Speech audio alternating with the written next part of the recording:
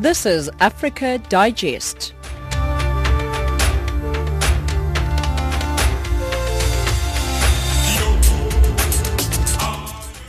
It is 1700 hours Central African time right here on Africa Digest on Channel Africa, where we give you news from an African perspective. We are broadcasting to you live from Johannesburg in South Africa, and you can find us on 9625 kilohertz on the 31 meter band. That's if you are in Southern Africa. You can also stream us. It is channelafrica.co.za. My name is Spumelele Zondi. I'm with Amanda Machaka, Husani Matebula, and Musibudi Makura.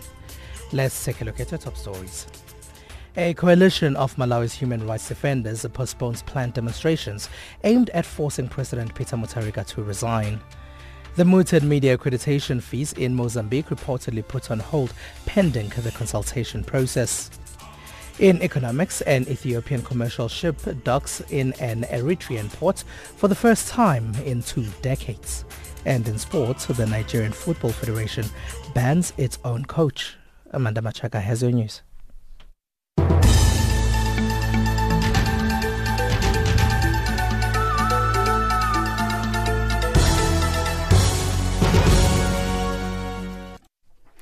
Thank you, Spumelele. Good evening. 3 firefighters have died in a blaze at the high-rise Bank of Lisbon building in the Johannesburg CBD, used by 2 South African Gauteng government departments. Authorities said earlier that 1 firefighter had been killed. Gauteng MEC for Infrastructure Development Jacob Mamabulo has just addressed the media in the CBD. Mamabulo says 13 employees who were in the building have been taken to hospital. We have got, this has just been updated, that there are currently 3 members of the City of Joburg Fire Department, the firefighters, who have lost their lives. We are working with the emergency services to verify the numbers and to confirm, and once we have received a final report and the building has been completely cleared, we will make further updates on the number if indeed is 3, and on behalf of the provincial government, we really would like to convey our sincere condolences to their families. Mamabulo says the building does not comply with safety regulations. This comes after Union Nehau said its members employed in the building had been raising safety issues for years. Mamabulo cites a recent incident. We have found that the building was not compliant with the basic regulations and the laws of this country on safety and health as the law requires. So that is what our report, which we have commissioned, indicate the building was not compliant. And it actually says the building was about 21% is what was the level of compliance. Ideally, the building should be above 85% in order for people to be in it. South Africa's Western Cape Forensic Pathology Services say they have retrieved the remains of all the victims who died in Monday's explosion at the Rheinmetall Denel munitions plant in Somerset West. They say initial indications are that 8 people died in the blast. However, the company is refuting this figure, saying they cannot confirm the number of fatalities. Forensic Pathology Services Professor Johan Dempers says the process is expected to be completed next week. So those remains are in the forensic mortuary as mandated by law. We are examining the remains. Currently my team is actually collecting specimens for DNA matching. So really important, the identity, and to be able to tell the family if we find remains whether that is actually part of their family member. So we're doing that at the moment. Kenyan police have raided the African headquarters of the China Global Television Network, briefly detaining several journalists as part of an ongoing crackdown against illegal immigrants. Cell phone footage of the raid showed armed, plainclothed police bundling Chinese staff into vehicles while demanding that reporters of other nationalities produce their passports or accompany them to the police station. Kenyan Police Chief Joseph Boynet confirmed the raid on the office in search of illegal immigrants. Kenya last month began hunting down and arresting those who are in the country illegally. Last week, the Interior Ministry released a hotline number for members of the public to report illegal immigrants. Amnesty International says this approach is likely to ignite xenophobia against foreign workers, refugees and asylum seekers. Rwanda's ruling RPF has won the parliamentary elections as expected. Both opposition political parties and observers have commended the election process. Over 500 candidates vied for the 80 seats in parliament on Monday. Government critique, the Green Party of Rwanda, has for the first time made it to parliament. Party President Frank Habineza. Yes, we are very glad that we have made it at the Rwandan parliament. It's a big achievement for our party and for Rwandan democracy. We expected much more than that, of course. We are pleased with what we have achieved. We are going to respect our promises, our campaign pledges, and we are going to work in collaboration with other political parties or organizations defined in parliament. And finally, Russia has again denied any involvement in the poisoning of former spy Sergei Skripal and his daughter in the UK. Prosecutors in Britain say they have sufficient evidence to charge 2 Russian nationals over the attempted murder of the two in March. They are said to have spread the nerve agent Novichok on Skripal's front door. The Russian Foreign Ministry has released a statement saying accusations against the 2 Russians amount to information manipulation. The BBC's Jonathan Marcus looks at the wider implications of this recent development.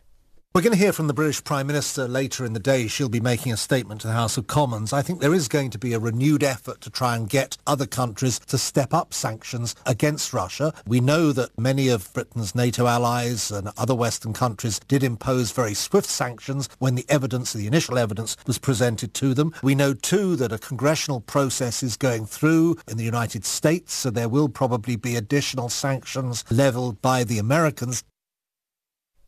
For Channel Africa News, I'm Amanda Machaka.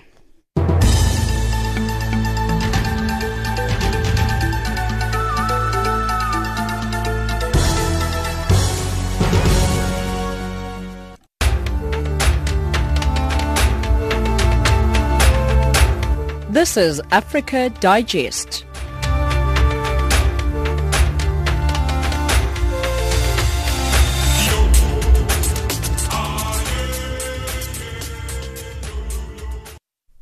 Thank you very much, Amanda, for the news update. Your time is 17:07 Central African Time.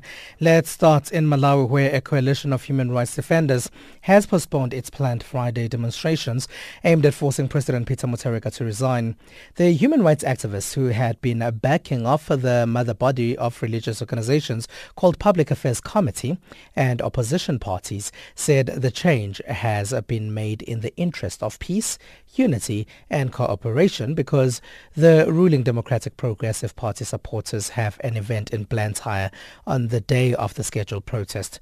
But as Judge Mohango reports, government claims that it has dealt with challenges in question. Despite change in the dates, human rights activists say councils for Lilongwe, Blantyre, Zomba and Mzuzu have been notified of the first phase of demonstrations. The defenders are on record to have been accusing Lilongwe and Blantyre city councils of frustrating demonstrations which were initially scheduled for Friday this week. Gift Trappins, who is coordinating the whole demonstrations, said they wrote the 2 councils informing them that they wanted to hold demonstrations, but expressed surprise that they are not getting any response. He added that Blantyre City Council and the Democratic Progressive Party have organized an event on September 7 to deter people from participating in the demonstrations. The president is linked to corruption, the issue of investments where funds were abused, and the president is linked with that corruption scandal. Also, the second one is the one that we had, the incident that we had in 2015, where the first lady organization, but as well Makwalo, then was also a patron. They were also linked to have pocketed money through, procedural ways. So they have a problem in terms of respecting the will of the citizens. They don't want to give the ordinary persons the human rights. That's why they would want always to be immune. The democracy, we need to protect the human rights of all citizens. What is clear now is that members of the human rights defenders would like to hold demonstrations following government's failure to respond convincingly to issues raised in a petition they delivered during the April 27 demonstrations. The public has these observations as well. We have been talking about corruption, and even the DPP-led government has been preaching about combating corruption. How come such huge amount of money was paid into the party's account? We as the youth, we are very angry, and as the youth in this country, we will see what to do, because there are so many ways of expressing our anger other than just making such calls. We can mobilize ourselves. We can go on the streets until the party or government adheres to our cause. We have also demanded from Pioneer Investment to refund that money back to the people of Malawi, because that money was fraudulently gotten through a dubious contract at police. The civil society organizations are also concerned with levels of corruption and abuse of state resources, fuel embezzlement at the National Oil Company of Malawi and Electricity Supply Corporation of Malawi, ESCOM. They also want 145 million Malawi kwacha, which Pioneer Investments donated to the Democratic Progressive Party DPP, to be returned to the government account. George Mhango, Channel Africa, Blantyre. The controversial media accreditation fees in Mozambique have reportedly been put on hold pending the consultation process. The Southeast African country was set to introduce new rules that would require foreign journalists to pay exorbitant amounts of money in order to be allowed to report in the country. The new fees have been widely criticized, with human rights organizations calling them outrageous, saying they will keep news media from reporting on Mozambique. The government has defended the fees as a response to market circumstances and the need to impose a discipline on the media. Our Mozambican correspondent, Bright Sonjera, has this one. The process failed because only the Ministry, as you know that in Mozambique we don't have a Ministry of Information, but we have Office of Information. They've just introduced that fees without consulting the government, even the ministers. So even the member of parliament in the parliament house, they did not send that news to discuss in the parliament. So what has happened is that some organizations like the Institute for Journalism and other departments working with journalism, journalists here in Mozambique said that the fees will destroy and will stop the journalists to make their practices of working as a journalist here in the country. This is twice, because last year they did the same. They have introduced the new fee for the radio station, that is community radio stations, the newspapers, the new fee. It was like 20% of the current amount that they were paying at that time. But this year, one of the officers from Information Office, Emilia Moyane, is the one who said that we need to help the government to find the funds from media houses and newspapers, so that we can introduce this amount, lot of money to be as a fee for the year. When is government planning to introduce this fees, Bright? The government is not planning to introduce that price. It was just a person who said that, not the government. The government said under the minister that discussed about that, they said that this news was just like a rumor, like something which was not being supported by the government, because whatever they do, even the fees whatsoever, the government have to discuss themselves and then inform the people who are working with journalists, the Office of Information, so that from there is when they say that the ministers have been discussing ABCD, so that the fee will be ABCD. What has been the attitude of government, Bright, towards the media in the country? Has government been hostile towards news media? The government did not say anything about that issue because they did not know that they are going to introduce that. The consultation, before they have to say something, have to consult the government and tell the people what will happen. But the government did not discuss about that because it was not well researchable. The Office of Information has just said that they will be doing that. You know that the head of that Office of Information is Emilia Moyani. And Moyani is the one elected by the government to be in that office because of the work that they did through the elections of 2014, and then they elected her to represent the media. He was coming from the public television. So she was coming from a public television, and now she is the head of Office of Information. So this news was just come out like a bomb without knowing other people who are working with her. So government did not comment on that, and they did not discuss about that. Bright Sonjera is our correspondent in Mozambique, and he was in conversation there with Kumbero Munjarere. Remembering Mama Albertina Sisulu. We will say whatever we are expected to say by the people, and we are aligning ourselves with the struggle for the people. We are aligning ourselves with the struggle for the liberation of the oppressed people of this country.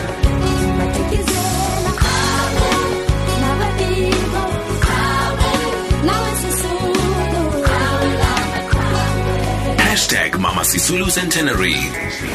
Channel Africa leading the Women's Month conversations. It is 17:16 Central African Time, right on Africa Digest on Channel Africa, as we continue to give you news from an African perspective. Let's go to Rwanda now, where the ruling party RPF has won the parliamentary elections as expected. Both opposition political parties and observers have commended the election process. Over 500 candidates have vied for the 80 seats in parliament on Monday, as Sylvanus Karemera reports from Kigali. The voting process began on Sunday with youth representatives elected for one position to the parliament. Over 500 candidates had filed 80 seats, of which 24 were competed for by women as stipulated in the Rwanda's constitution. But last night, the chairman of the Electoral Commission here, Professor Kalisa Mbanda, made it clear the ruling RPF had won with a majority in the parliament. PL egukanye imyanya 4 kwijana. The Liberal Party has got 7%, RPF got 74%, the Democratic Green Party of Rwanda got 5%, PSD got 9%, while the PS Mberakuri Party got 5% out of all valid votes. The Liberal Party has therefore got 4 seats out of 8 seats in the parliament. The RPF has got 40 out of 8 seats in the parliament. The Green Party of Rwanda has got 2 seats in the parliament. PSD has got 5, and the Imberakuri Party has got 2 seats. Please note that these are provisional results. 0 n'igice kimwe, 0 n'igice kimwe. However, none of the other 4 independent candidates has made it to 5% of the results that could allow them to secure the seat in the parliament. For the first time, the Green Party of Rwanda, that has been a critic to the government, has finally made it to the parliament. Its president, Frank Habineza, speaking shortly after the results, had this to say. Yes, we are very glad that we have made it at the Rwandan parliament. It's a big achievement for our party and for Rwandan democracy. We expected much more than that, of course. We are pleased with what we have achieved. We are going to respect our promises, our campaign pledges, and we are going to work in collaboration with other political parties or organizations within Parliament to see that our pledges can be made into laws, which can help to uplift the lives of Rwandans. So among the key stages was the issue of revising the land law to make sure that we can scrap the land tax and make sure that land ownership is properly explained and the people of Rwanda can own land. Both opposition leaders and election observers from the African Union have spoken out emphasizing on the transparent manner in which the election was held. 53 seats had been competed for by the political parties, as well as the 4 additional independent candidates. Silvanus Karemera, reporting for Channel Africa in Kigali. 17:20 Central African Time. Remember that if you want to be a part of this conversation, you can do that by email. Send your emails to info@channelafrica.co.za. info@channelafrica.co.za. We are on Twitter as well. That is a Channel Africa 1. That's our handle, Channel Africa numerical 1, if you are looking for us on Twitter. Now, Brand South Africa and the University of South Africa, that's UNISA, have partnered to host the South African Competitiveness Forum, or SACF, and the Pan-African University Dialogue, which is a 2-day program at UNISA on the 11th and 12th of this month. The conference will bring together academics and industry representatives from South Africa and African markets such as Ghana, Kenya, Uganda, and Nigeria. This is to provide expert input on key issues that impact positively and negatively on the competitiveness and reputation of the Pan-African brand and Africa's nation brands. To talk to us more, we're now joined on the line by Brand South Africa's General Manager for Research, Dr. Petros de Kok. Hello, and thank you very much for joining us. Afternoon, and thanks for the invite. Now, tell us about the need to have such a forum.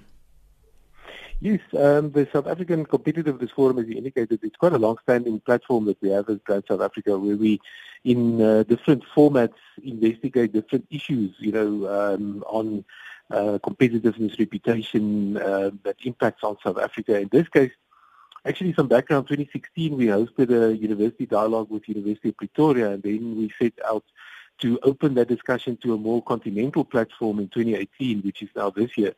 Now, just to quickly put you in the picture, we are bringing academics from Kenyatta University, Makerere in Uganda, University of Accra in Ghana, University of Lagos, and a few other places with South African academics, among other things, to look at 2 issues. On the one hand, there's a form of schizophrenia, around reporting on the African continent. On the one hand, people write reports like African Lions on the Rise, like McKinsey, and then simultaneously people maintain a huge Afro-pessimism, sometimes in their outlook on the continent. So we want to investigate that in more detail to say, but how do we as Africans engage and more directly influence the narrative of the continent, especially when it comes to marketing? So that's the one element of the conference. And also at the same time then we are looking at very practical interventions, in terms of collaboration between academic institutions, government entities like ourselves, and business, in terms of marketing as a discipline. Because as you know, we really need to look at our marketing qualifications or qualifications in general actually fit to purpose, to industry and to government needs. So we are looking forward to 2 very packed days in terms of issues that we're investigating. Now, how did you decide on the universities that you invited? I'm assuming it's not every university in Africa, it's not every country in Africa. Yes, our partnership with UNISA came about last year. They created about 2 years ago now what they call the Academic Collaboration Forum, which is a forum that brings together marketing discipline departments from different universities in South Africa. So we then came on board to bring in the part of the government participation in this project. So a lot of the partners, the academic institutions, we found already active with UNISA in this forum. As you indicated, unfortunately, we cannot invite all academic institutions, but the vision into the future is to expand it, not just in terms of participation, but also in terms of practical cooperation. So this year we are taking some very concrete project suggestions to the platform to say then in the next year, we're not just going to meet again next year to deliver papers. We are actually going to look at some projects to implement in the following year. Earlier you spoke about the reporting on Africa, calling it a bit schizophrenic, and yet you haven't invited journalism departments and departments that would be involved in shaping the story of Africa. You invited marketing departments instead. Why? No, look, there are some communication experts that would also be involved, but as I indicated, this is a network that we are building in time. And definitely, as those issues need to be addressed, we will definitely involve, people, more players in the media industry itself. And also, just to give you an example of a very current issue that we are putting on the table, as you know, about 44 African countries have by now signed the Continental Free Trade Area Agreement, including South Africa. So what we are doing in this forum as well is to put that on the table, because that has implications for how we as individual African countries ultimately market ourselves on the one hand, but also the continent. In the last number of years, we've had lots of engagements with peer entities like Grand Kenya, Grand Ghana, and other entities like that on the continent, asking the question, when we push African integration, it also has implications for how we market our countries as such. So that is a very important issue for us, and we look forward to the input from a lot of the scholars and some of the industry players that will be joining us in the conference. Your theme is interrogating the Pan-African nation brand, and deconstructing state capacity, and the stories we tell to market the African brand's reality. What's the reality of African brands? I think we've got actually a very interesting story on the African continent in the past 2 decades.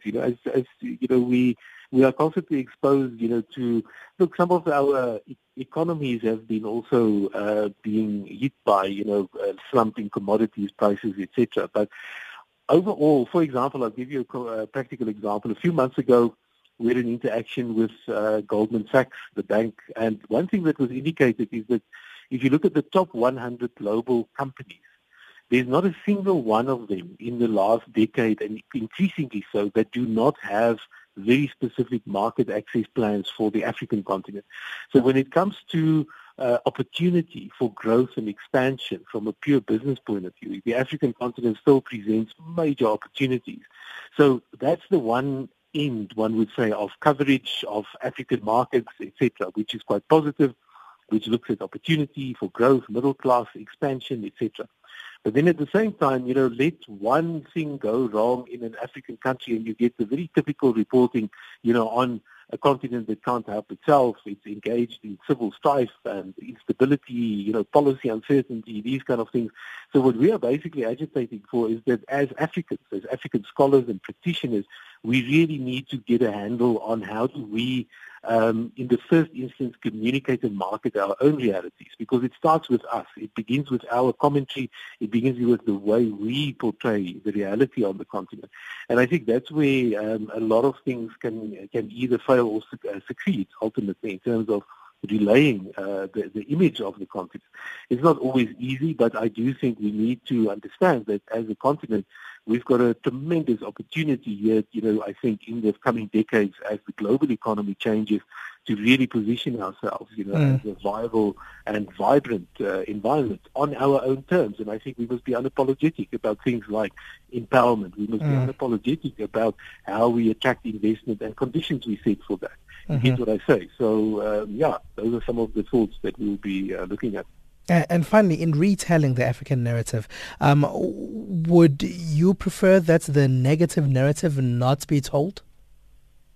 No. There's nothing we need to sweep under the carpet. That's not the intention of this. But I think we need to be very factual in how we communicate on the realities on the continent, number one, because I think there's a lot of, oftentimes, a lot of very ill-conceived and factually skewed images that are presented out there. So we must be real about this. We must be honest and say, look, yes, we do face the following types of challenges. However, when you look at what interventions are in place to deal with some of those challenges, that's more important ultimately in terms of, I think, creating a more balanced picture out there. All right. Thank you. It's a pleasure. All right, so that's Brand South Africa's General Manager for Research, Dr. Petrus de Kock, telling us there about a forum that's planned. It's called the South African Competitive Forum, or SACF, and the Pan-African University Dialogue, which is a 2-day program in UNISA, which will take place on the 11th and the 12th of this month. Swiss chocolate wouldn't be Swiss chocolate without African cocoa. It's funny when you think about it that way, because you realize just how important Africa is to the global economy. And as long as we are deemed to be inferior by the community out there, nothing's ever going to change. I believe it was one of the ancient Greek philosophers who said that when we teach, we'll learn twice. Hello, Africa. Welcome to 1000 African Voices on Channel Africa. 1000 African Voices every Saturday morning at 9 a.m.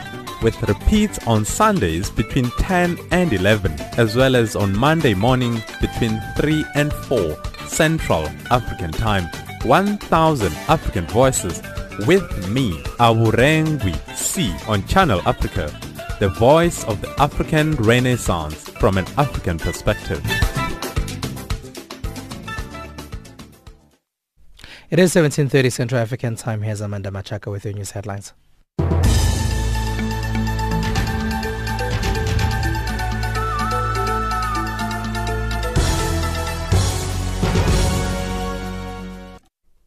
Thank you, Spumelele. Good evening. 3 firefighters have died in a blaze at the high-rise Bank of Lisbon building in the Johannesburg CBD in South Africa. South Africa's Western Cape Forensic Pathology Services say they have retrieved the remains of all the victims who died in Monday's explosion at the Rheinmetall Denel munitions plant in Somerset West. They say initial indications are that 8 people died in the blast. And Rwanda's ruling RPF has won the parliamentary elections as expected. Both opposition political parties and observers have commended the election process. Those are news headlines.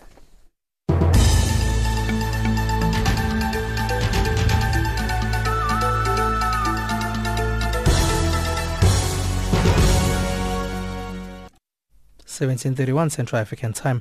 Now, the South African-based movement World Without Wine has launched a brand new challenge titled the Sober Spring Challenge. The initiative, which kicked off on September 1, will run until early November, challenging the public to go for about 66 days without consuming alcohol. Janet Gourand is the founder of World Without Wine. It was inspired by the fact that we've been doing Dry January for the last 3 years. We've been raising money for a fabulous NGO here in South Africa called Earthchild. And what was happening was people were writing to me kind of in the middle of the year, and they're saying, oh, we loved Dry January. We loved how we felt after a month off alcohol. We need to do something else in the year. We don't want to wait until next January. So we're interested. So obviously we put our heads together and we came up with the Sober Spring Challenge. This is like Dry January on steroids, I'd say. We take people longer than a month. It's 66 days. And we picked on that number because there's some research that says that after 66 days, you can actually change a habit permanently. Some people do want to ditch the drink for good, and we encourage that. The way that it works is people need to go to the website, which is worldwithoutwine.com. They need to register, and the next start date is the 23rd of September, because that's Spring Equinox Day. And how it works is we send out an email every morning of the 66-day period, so it's full of tips, tools, motivations, keep people inspired and on track. And then I think more importantly than that, we do the group support. We've created a WhatsApp group and a Facebook group. So all of our challenges are on those groups, and they're all talking to each other all the time and encouraging each other. It's really good fun. And we had a group that started on the 1st of September, and that's going really, really well. The groups are just buzzing away 24/7. You've rightfully noted that, alcohol is quite a big problem, particularly in this part of the continent. How big of a problem are we facing when it comes to alcohol abuse, Janet? And is there a specific group that you're targeting with this 66 days? Well, I think it's a huge problem for all walks of life. And what we're saying to people is please just take a break from alcohol for the sake of your health.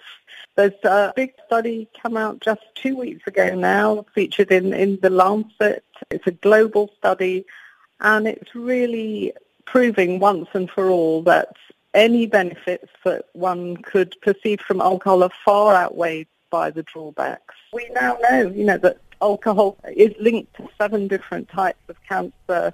Alcohol is a depressant. People drink because they feel anxious, they feel depressed, when it's the worst thing they can do. Many reasons, just to give one's body a break, at the very least. Give your liver a holiday, we say to people. You'll feel amazing.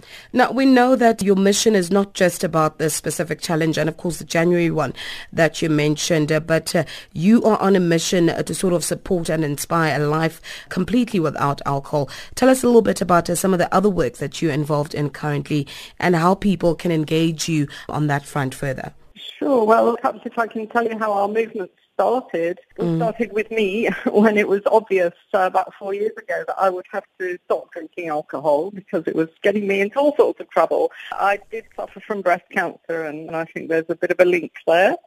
So I decided to stop drinking, but I couldn't find the right support here in South Africa. I went to AA, but it didn't really work. So then I went overseas. I found a one-day workshop in London, which was fabulous. So when I returned to South Africa, I decided to create my own workshop because I do have a corporate background in training and development, and I wanted to help other people to stop drinking as I'd been able to do. So now we run regular workshops in Cape Town, in Joburg. We're actually doing our first overseas one next month in London. We've run 27 workshops now, and we're getting busier and busier. The message is getting out there. Well, thank you for sharing your story with us, Janet. And just for the benefit of our listeners, I'm sure we've got some people who are thinking to themselves, you know what, maybe I want to try this out. Can you give them some tips in terms of really some of the difficulties that one can expect to face as they try and kick the habit for that many days? Sure. Certainly on our workshops, the biggest fear is how am I going to socialize without alcohol? People don't want to lose their friends and become recluses. I think a lot of us start drinking because we just want to fit in with everybody else. So, there are tips, obviously, to help with the social life. Here in South Africa, we now have a lot of alcohol-free drinks available, which taste kind of like proper drinks. We've got alcohol-free gin and tonics, and we've got alcohol-free beer. And these drinks are incredibly useful, certainly in the early days of getting out there, because you don't want to draw attention to yourself. Sure. You just want to kind of join in. So we say, find a drink that works for you. For people who do want to engage and who want to be part of the 66 days, you said the next intake is on the 23rd of September. Did I get you right? Yes, exactly. Yes. So we encourage people to kind of register now. Great. Before they forget about it. Register today, please. Okay, so give us the website again. worldwithoutwine.com. That's Janet Gourand, founder of World Without Wine in South Africa, talking to Zikhona. So your time is 17:37 Central African time. Remember that if you want to be a part of this conversation, you can tweet us. We are on Channel Africa 1. Now, they've been described as true champions of the fight against female genital mutilation, or FGM. Some as young as 8 who ran away from their homes to escape FGM and later back to persuade their parents, guardians and fellow young girls to abandon the practice. The life-threatening practice is mainly carried out through the school holidays in December. It's known as a cutting season, and marriage often follows. Now, a new documentary in the name of Your Daughter tells the story of the many girls in northern Tanzania risking their lives to escape FGM. The BBC's Sami Awami attended the screening of the film in Dar es Salaam and sent us this report.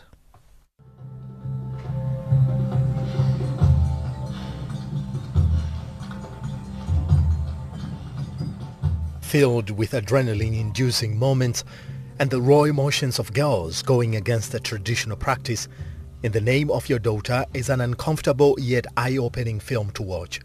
Giselle Potnia is the film director.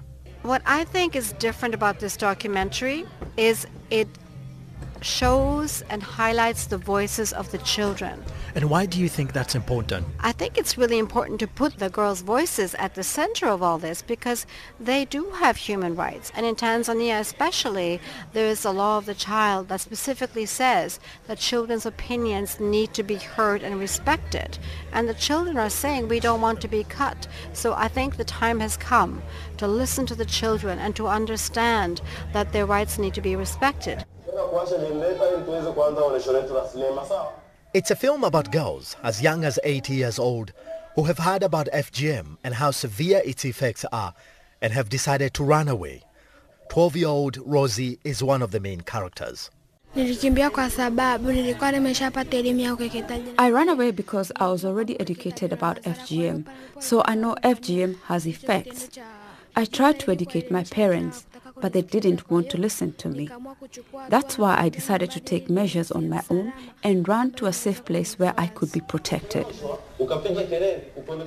The safe house Rosie is talking about is run by Robbie Samueli, also one of the main characters in the documentary. Safe houses are very, very important as another strategy of fighting FGM in the community. What inspired you to start a safe house? I need girls to be protected during the seasonal cutting, where there is a larger pressure to the community. Girls are forced to be cut, and then nobody who could help them. How many girls have you saved so far? In both safe houses, I have saved more than 600 girls. And some people are saying safe houses are not good because they are separating these girls from their parents. What do you think about that? Safe houses are very, very important because during the seasonal cutting, nobody in our community can help these girls. You know, I'm coming from Korean tribe. I know them very well. Everyone is very, very active and they are supporting this cutting season. So nobody could protect any girl who will be forced with their parents to be cut. Now who is going to help them? There certainly aren't many saviors.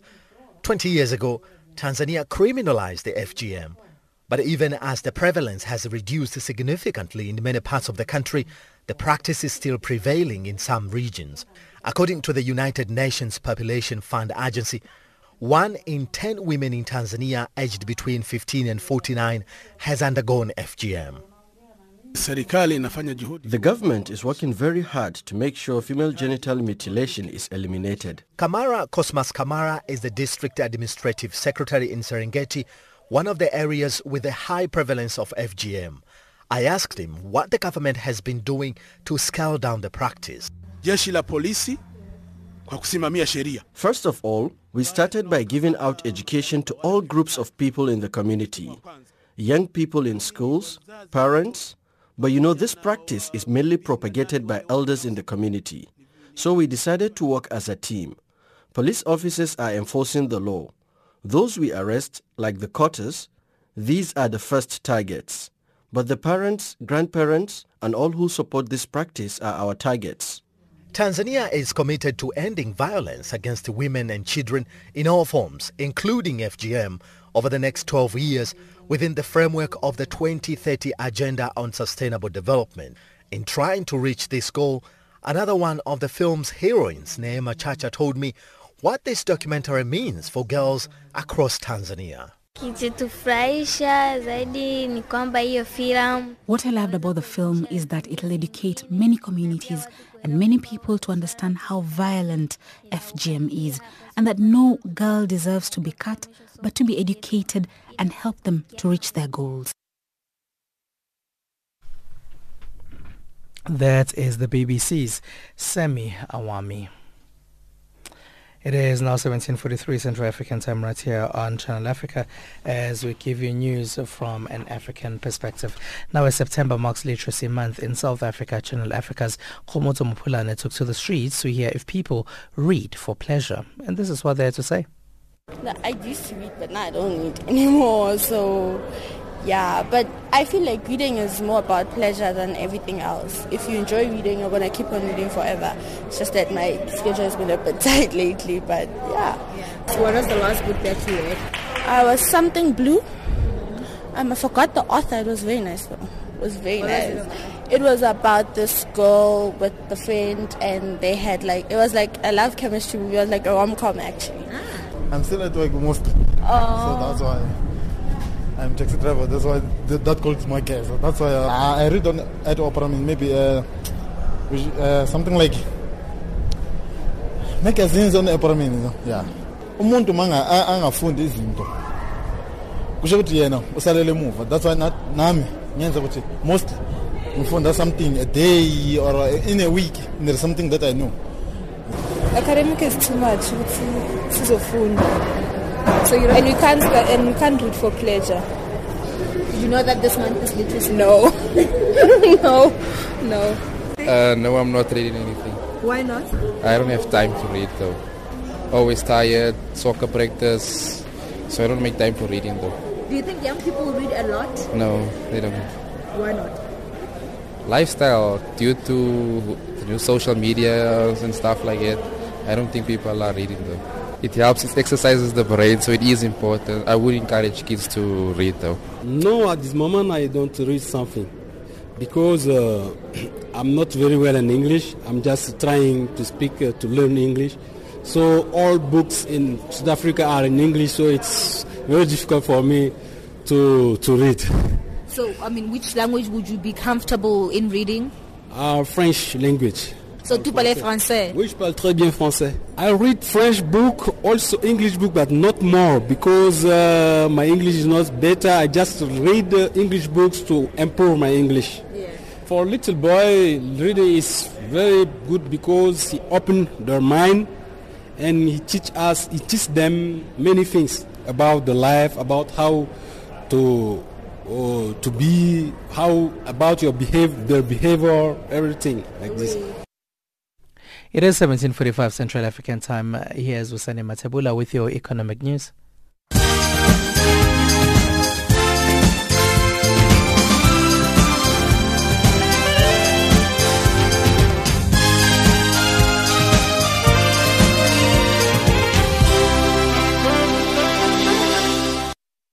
Thanks, Pumelele, and good evening. Oil cartel OPEC says it remains confident that Libya will get back on its feet and sort out the challenges that are hampering oil production. Speaking at a media briefing in Cape Town, South Africa, OPEC General Secretary Mohamed Bakindo says Libya probably has the largest oil reserves in Africa, but he points out that oil production has decreased in that country as a result of a civil war. We remain optimistic that they will finally, with the help of the United Nations and the international community, overcome this dark chapter in their history and continue to play their role within OPEC and the global industry. The world will continue to need Libyan production and supply because of the supply-demand balance, and therefore we look forward to welcoming them back fully into the market. Meanwhile, South Africa's Minister of Energy, Jeff Radebe, says they will be engaging with OPEC to look at ways and options to address the escalating global oil prices. Radebe is calling for price controls and stable adjustments to the volatile Brent crude oil's prices, especially as emerging market currencies continue to tumble. He has urged African energy ministers to look at improving and producing oil refineries rather than becoming net importers of refined petroleum. When the price of crude oil plunged from $115 per barrel to $28 per barrel, the producer countries found themselves on the back foot, unable to ensure sustainable production of crude oil. At that time, consumer countries enjoyed that windfall. However, in a space of 2 years, that situation reversed rapidly, and we have witnessed a rise in the crude oil price. Stability of prices makes allowance for predictability and better planning by both consumers and producers. To North Africa now, Egypt says it's taking all necessary steps. Over $2 billion the World Bank ordered it to pay to Italian-Spanish union Fenosa Gas because of a lack of gas supply to an Egyptian plant in which the company has a majority stake. A statement from Egypt's Petroleum Ministry for the first time acknowledged the decision by a World Bank arbitration body but did not elaborate on what steps it was taking. The World Bank body ordered Egypt to pay the money to Union Fenosa Gas, which is a joint venture between Spain's Gas Natural and Italy's Eni. In Zimbabwe, the people are panicking following reports of sharp price increases of basic goods, which to a larger extent have been attributed to low business confidence levels. This also resulted in the US dollar to bond note exchange rate to swell. Economists say the inflationary environment would require strict measures by government to restore confidence and sanity. However, President of the Zimbabwean Retailers Association, Denford Mutashu, says the setback is temporary and will soon disappear. What, of course, we're looking at is a situation where government also has got to curtail the growth of money through the RTGS balances, which has continued to make sure that the economy is more liquid and people have got more free funds that they can now, direct towards, direct consumption. So that's basically has been a very basic, economic situation, rather economic model, because remember the country has adopted literally the free market economy where demand and supply have got to determine prices. Financial indicators say the dollar 10.67, Botswana Pula 10.28, Zambian Kwacha. BRICS currencies, the dollar is at 4.16, Brazilian Real 67.17, Russian Ruble 71.32, Indian Rupee 6.83, Chinese Yuan. And the South African Rand continuing its free fall now at 15.23 against the dollar. Commodities, gold $1,193, platinum $775 per fine ounce, Brent crude oil $77.94 per barrel. That's how it's looking.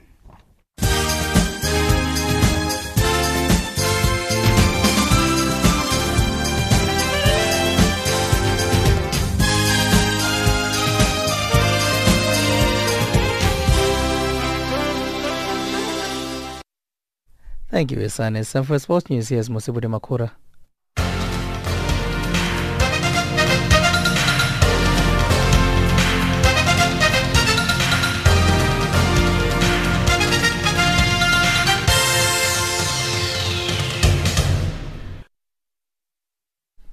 Good evening, sports fans, and starting off with football news, the Nigerian Football Federation has confirmed that they have banned Super Eagles coach Salusi Yusuf for 12 months and fined him $5,000 for receiving cash from undercover journalists posing as agents. Now, the NFF Ethics and Fair Play Committee found Yusuf guilty of accepting $1,000 after he was caught on camera being asked to select two players for the 2018 Africa Cup of Nations tournament. Now, Yusuf, who has since denied any wrongdoing, has the option to appeal.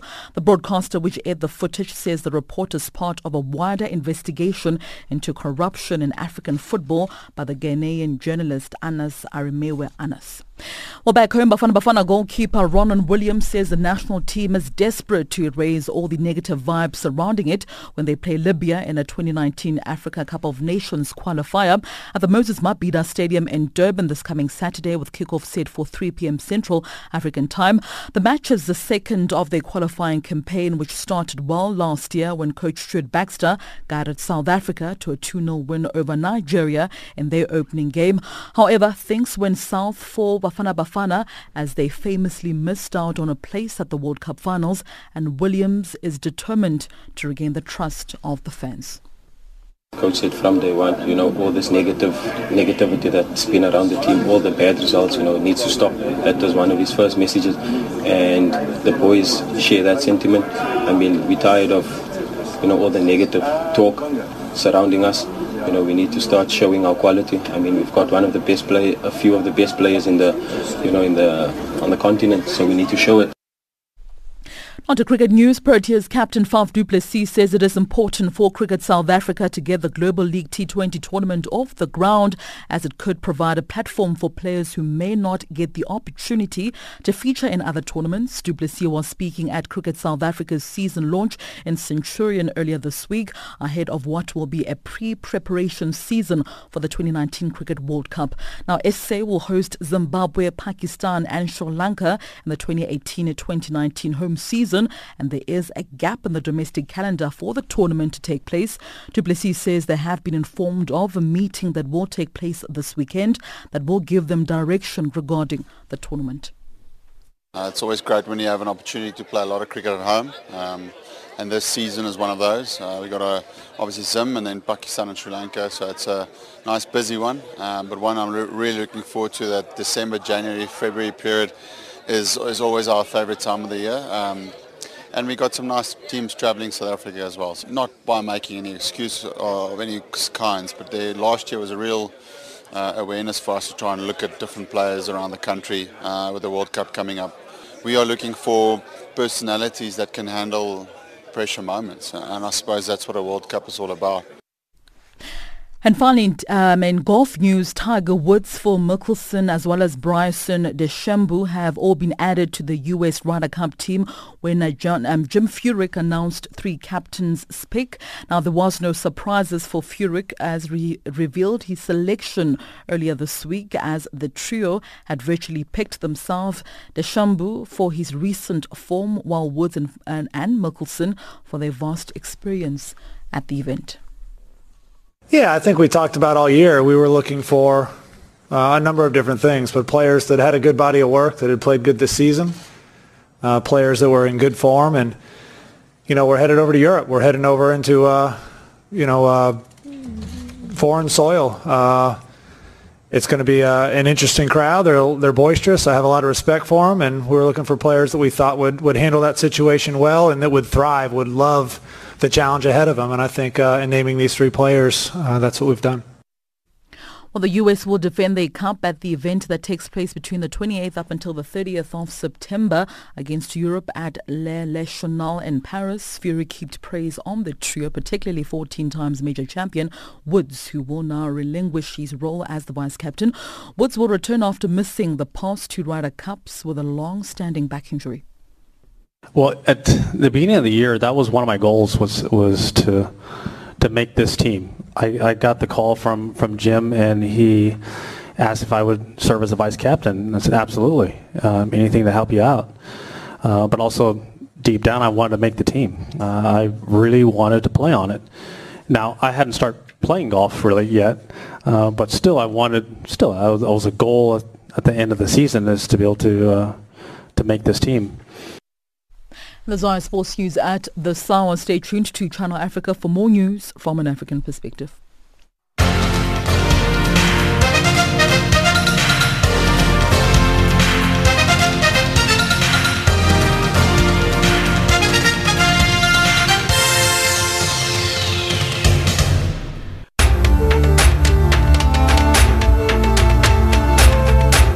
This is Africa Digest.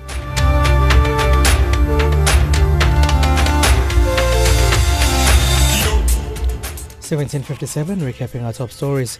A coalition of Malawi's human rights defenders postpones planned demonstrations aimed at forcing President Peter Mutharika to resign.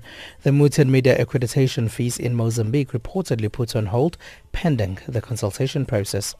That wraps up Africa Digest for this hour. For myself, Spumelele Zondi, producer, Luyanda Mohammed, technical producer, Catherine Malika, and the rest of the team.